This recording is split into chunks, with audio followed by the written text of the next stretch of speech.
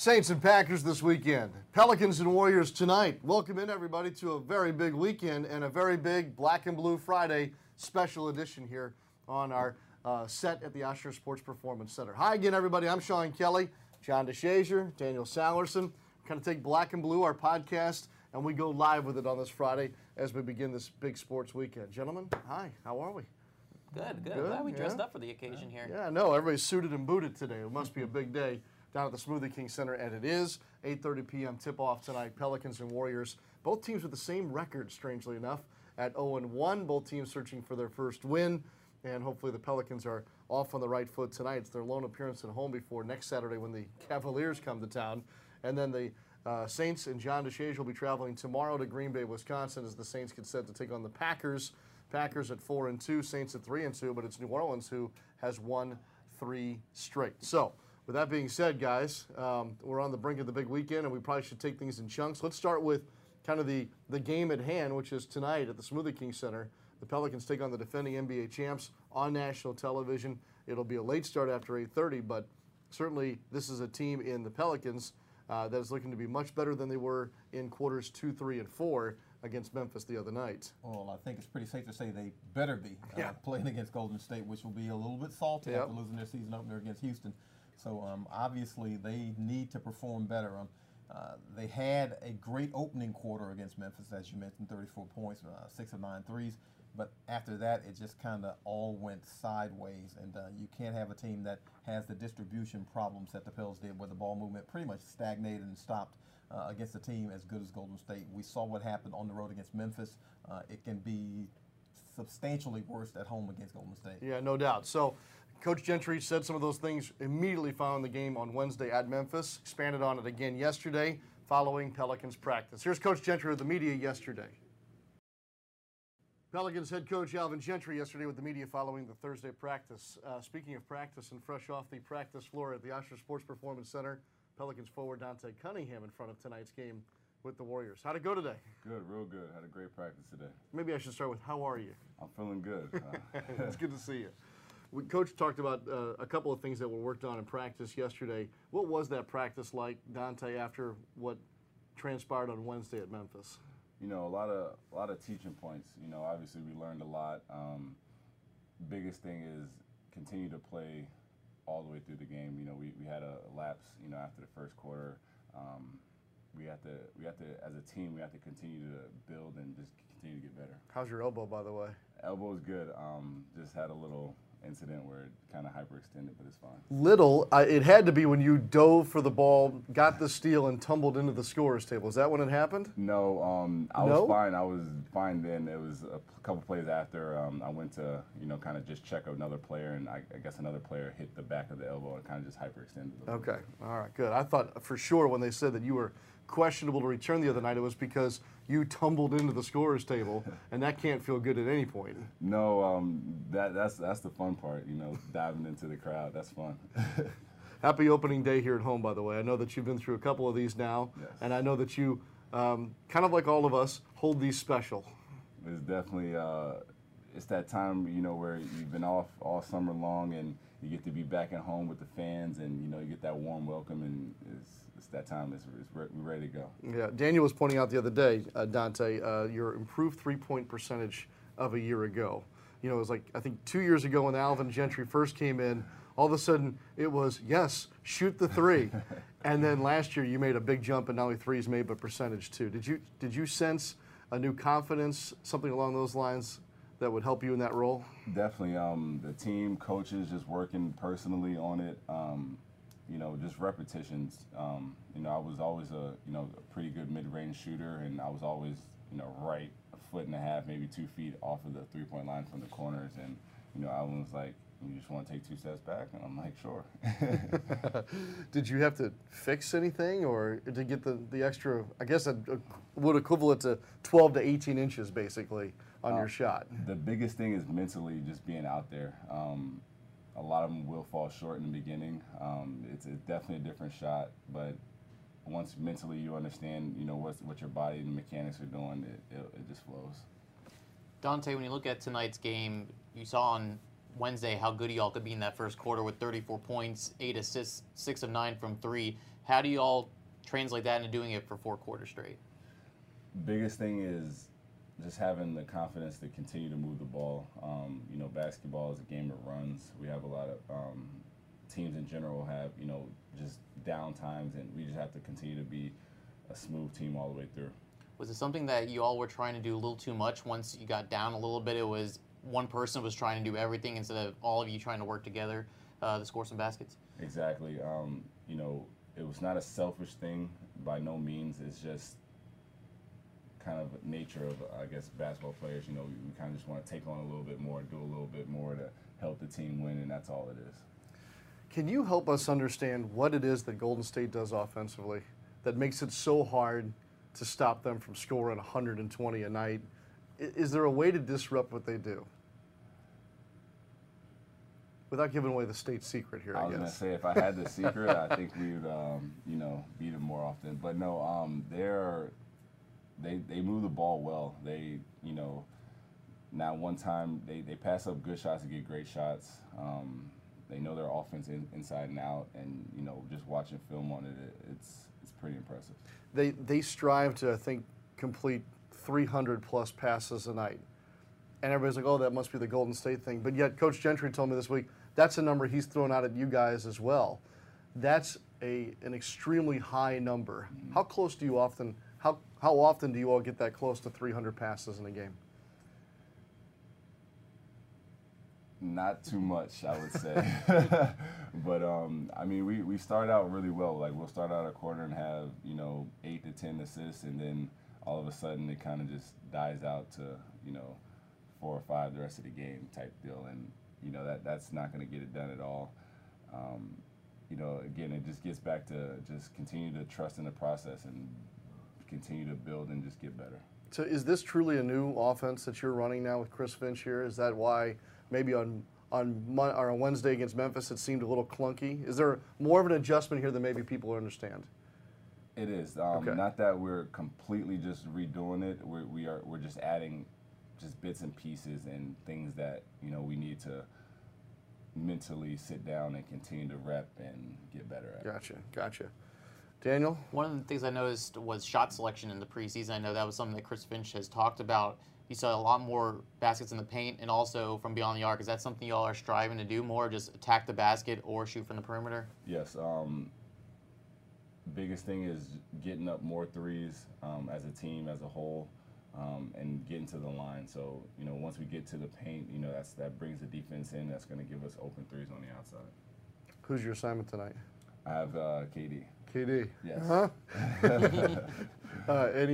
Anything you can share with what you might try to do to slow him down individually? You've known him for a long time. I've known him for a very long time. We've played in, you know, high school, AAU, growing up. I mean, the biggest thing is, you know, limit his mobility. He's long, obviously. He's going to get whatever shot he wants off.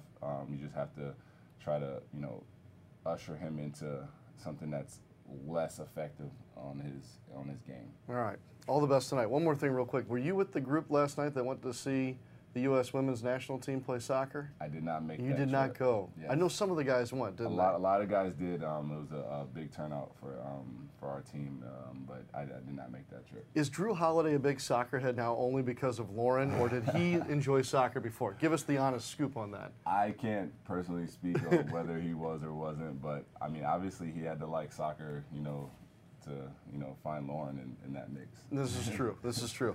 Yes, the U.S. Women's National Team played at the Mercedes-Benz Superdome. Here in just a moment, we're going to play you our visit with Carli Lloyd, a 2-time gold medal winner and World Cup winner. We'll do that in just a second. First, though, all the best tonight. Thanks again for coming in after shoot-around, and we'll see you over at the Smoothie King Center tonight. All right. All right, Dante Cunningham. And the Pelicans tonight host the Golden State Warriors at 8:30 p.m. Tickets are still available for the game. Tonight, all fans in attendance will also receive a T-shirt. Nice, it's dark blue. It's got the Do It Big logo on it, courtesy of Smoothie King. And so that tip-off again at 8:30 tonight before we head out to the West Coast, which I know you're happy about because you're an Oregon guy, and we will swing your way. Swing my way. Just even for a moment. All right, again, last night I guess it was, 3-1 was the final. The U.S. Women's National Team was a winner. We got a chance this week to catch up with Carli Lloyd. John DeShazier with Carly Lloyd. Nice job, JD. You know your soccer a little bit. Well, I wouldn't say that. Carly kind of walked me through, or maybe she just kicked me through. But yeah, it's not often that you get an opportunity to deal with a two-time gold medalist, man. I can probably count on one hand, maybe on one finger, the number of times I have now. Yes. But yeah, she's pretty impressive. Yeah, no doubt. Team USA again, an exhibition winner. Last night at the Mercedes-Benz Superdome, they won 3-1. Carly Lloyd was at Saints practice on Wednesday. Perfect transition there. We'll go from football to football and begin our conversation about Saints and Packers this weekend. I'm excited about this game. I'm first of all, I'm a little jealous that you get to go back to Lambeau Field. I so enjoyed our preseason visit there, 2 years ago? Yeah, but I don't know if you ought to be jealous about this one. I think the weather is supposed to break down a little bit, and it's not supposed to be quite as pretty as it was that day. Well, that was in August. Yeah. True. Yeah. You'll at least have one bratwurst, right? Probably. Okay, fair enough. Probably. Yes, rain is in the forecast. It's going to be a wet weekend here apparently in New Orleans and also at Green Bay, specifically on Sunday. Well, hopefully not too much. Outdoor venue, they'll play on the grass. Temperature should be okay. But storylines, JD, as now we've reached kind of the end of the practice week here with the Saints today. As we head into the weekend, do we have enough bullet point headlines to get us set for football on Sunday? Well, the one that glares is the Saints have a chance to win their fourth straight game. Yeah. Hadn't done that since 2013. That'll put them at 4-2. And really, if not at the top of the NFC South division, certainly right there in the mix. Now, Carolina's already 4-2. However, the Saints have a win against Carolina, so they've got the head-to-head working, and the only thing that really matters is the loss column right now. So you've got that working. Plus, you've got a Saints defense that the last 3 weeks last 3 games rather, has essentially been lights out. I mean, we're talking about 13 sacks, 7 interceptions, 9 forced turnovers. We're talking about 3 defensive touchdowns. We're also talking about an extended amount of pressure on the quarterback. They're allowing less than 90 rushing yards a game. So they're really doing the things that are necessary to be a good defensive team, the things that they did not do in the first 2 games. They said, look, it's just a matter of us communicating better. And having spoken to A.J. Klein and some of the other defenders, that essentially seems to be it. They feel like the communication's better and they're not having the lapses that allow the big plays that can put you in a lot of trouble. JD, I think one of the headlines is Brett Hundley being the quarterback for Green Bay with not a lot of tape on him, just the preseason and also him playing against Minnesota. What did the Saints see in Brett Hundley right now? Well, he's an athletic kid. He's got a big arm. They do have that knowledge from him from preseason and from UCLA, but not a lot of game tape, as you mentioned. He's only played, I think, in about 4 or 5 games, only attempted 44 passes in the NFL. So he's a guy you would like to believe that the Saints can rattle a little bit. He had 3 interceptions against Minnesota. He was sacked 4 times in that limited amount of time. But let's also inject this. He's had a week to practice with the ones. They've had a week to structure an offense around his strengths, and who knows that better than Mike McCarthy because he's been in that quarterback room for the last 3 years. So they say he takes a lot of his mannerisms and he really tries to emulate Aaron Rodgers. Well, who better to emulate than Aaron Rodgers in Green Bay? So he's going to be a problem because he's a mobile guy and he's young and he probably wants to use his legs a little bit more. And I think they'll take the risks out of the offense that are involved when Aaron Rodgers is there. They'll probably, I don't want to say dumb it down, but they'll probably make it a little less complicated for him to be able to run that offense, probably take a few less chances.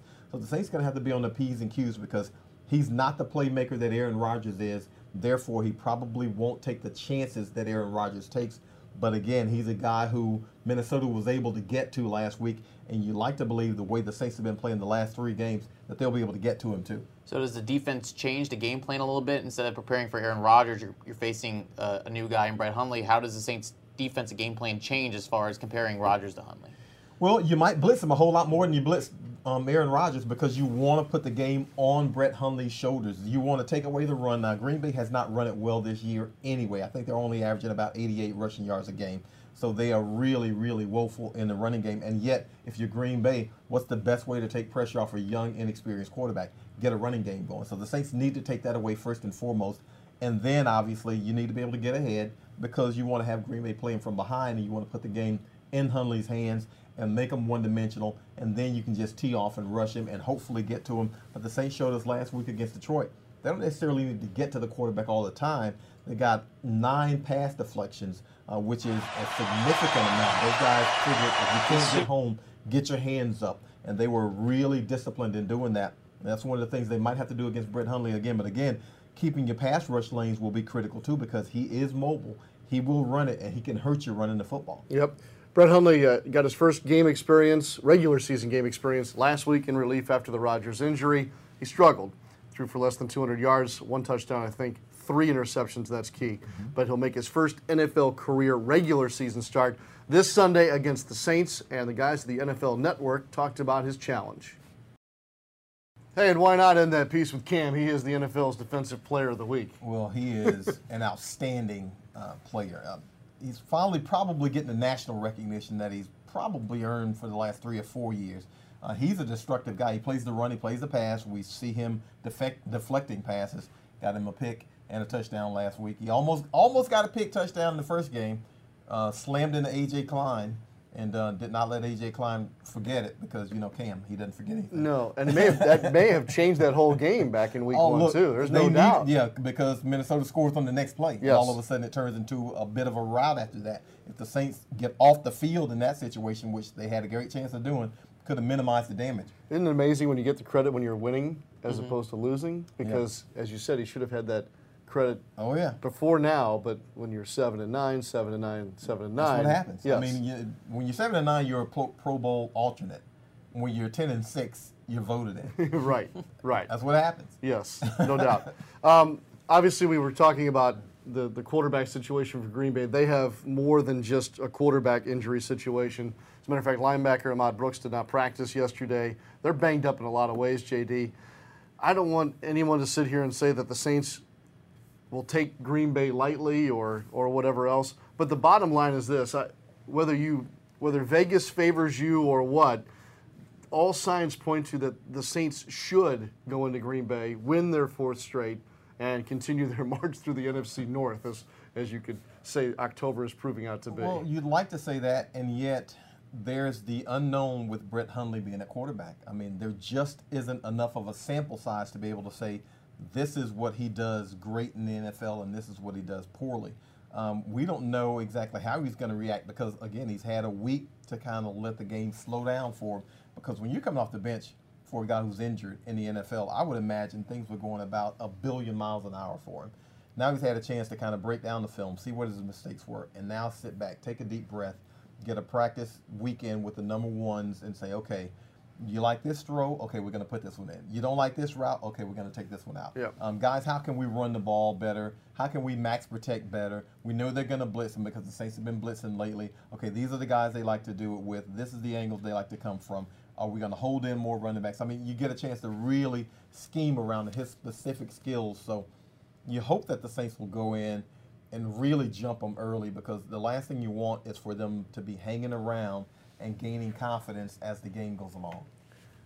I thought we talked about the Saints defense, but the offense-wise, I thought the running game got going for the Saints last week with Kamara and Mark Ingram. I feel like that's going to be a big test for them this weekend in Green Bay. Well, Green Bay's given up about 120 rushing yards a game, and the Saints ran for about 193 against Detroit. And Mark Ingram especially, he and Alvin Kamara had great games. You like to see that continue because, you know, let's face it, the Saints offense isn't quite in sync yet.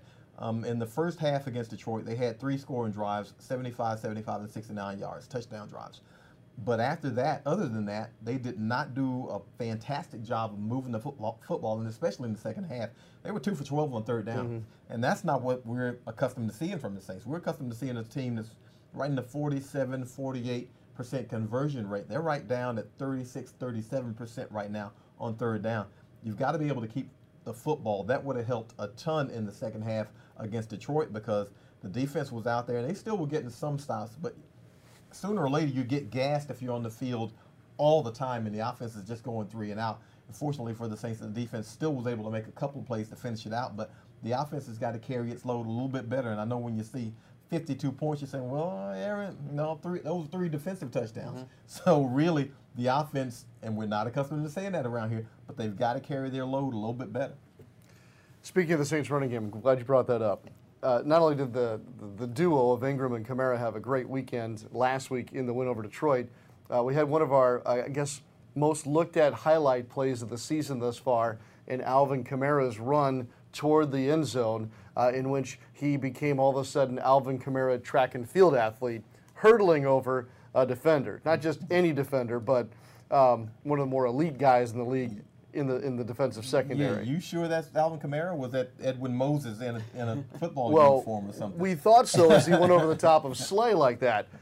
Which, by the way, you're on a roll with gold medalists here, aren't you? Because I need you to help set up this next piece. This Kamara play that we're talking about, which we're going to see here in just a second, got us thinking about Lolo Jones. Well, I mean, why not go to an expert about hurdling when we're talking about hurdles? I mean, you know, Alvin Kamara goes out there and he does his best Olympiad tribute with his hurdle over Darius Slay. So why not go to an Olympian to actually grade his performance? All right, so John took the film and got Lolo on the phone, I guess it was this week. Yes. And they discussed form and result here, I think, for Alvin Yes. Kamara's run last week in the Saints win over Detroit. That's great stuff. Great play from last weekend. Great analysis by a great athlete. We wish Lolo all the best coming up at the Winter Olympics, which is just around the corner. She does it all. I know. It's awesome. Unbelievable. And it's one of my favorite Winter Olympic sports that she'll be participating in now, and that's bobsled. Yep, so absolutely. good stuff. Hopefully we'll have some more plays like that to talk about after this Sunday's action against the Packers. Again, noon kickoff on Sunday at Lambeau Field. There is rain in the forecast. The Saints trying to make it 4 in a row, and certainly get ready then for a home game against the Bears here back in the Mercedes-Benz Superdome a week from Sunday. All right, Daniel, tonight, home opener for the New Orleans Pelicans. Anticipate, if you're going to the game, wearing something that you can pull that blue T-shirt over. There's one on every seat at the Smoothie King Center. Thanks again to Smoothie King for that. The Pelicans have lost 10 of their last 11 against the Warriors. Anthony Davis is 1 and I think 17 against the Warriors, including playoffs.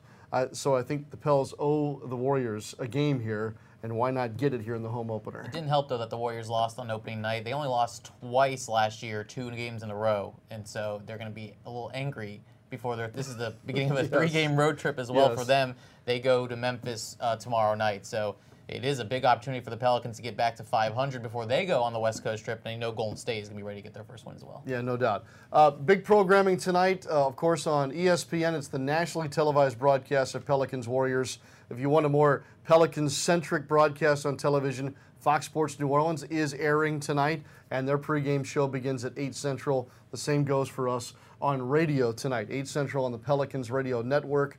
For those of you, and I know a lot of you are consuming outside of the New Orleans metro area, you can get, obviously, the television broadcast nationally on ESPN, but radio-wise, a couple of ways to get it, one of which is TuneIn. That's an app that you can get a ton of sports content. There's a minimal cost per month, but all the NBA games are on TuneIn, and you can choose which feed you want. I think you'll probably grab the Pelicans feed. I hope so. Yeah. Right. But Daniel will have the pregame show starting at 8, and for those of you coming to the game tonight, broadcasting live out in the atrium. The atrium, Right outside the new team store, right? Bring snacks. Bring snacks.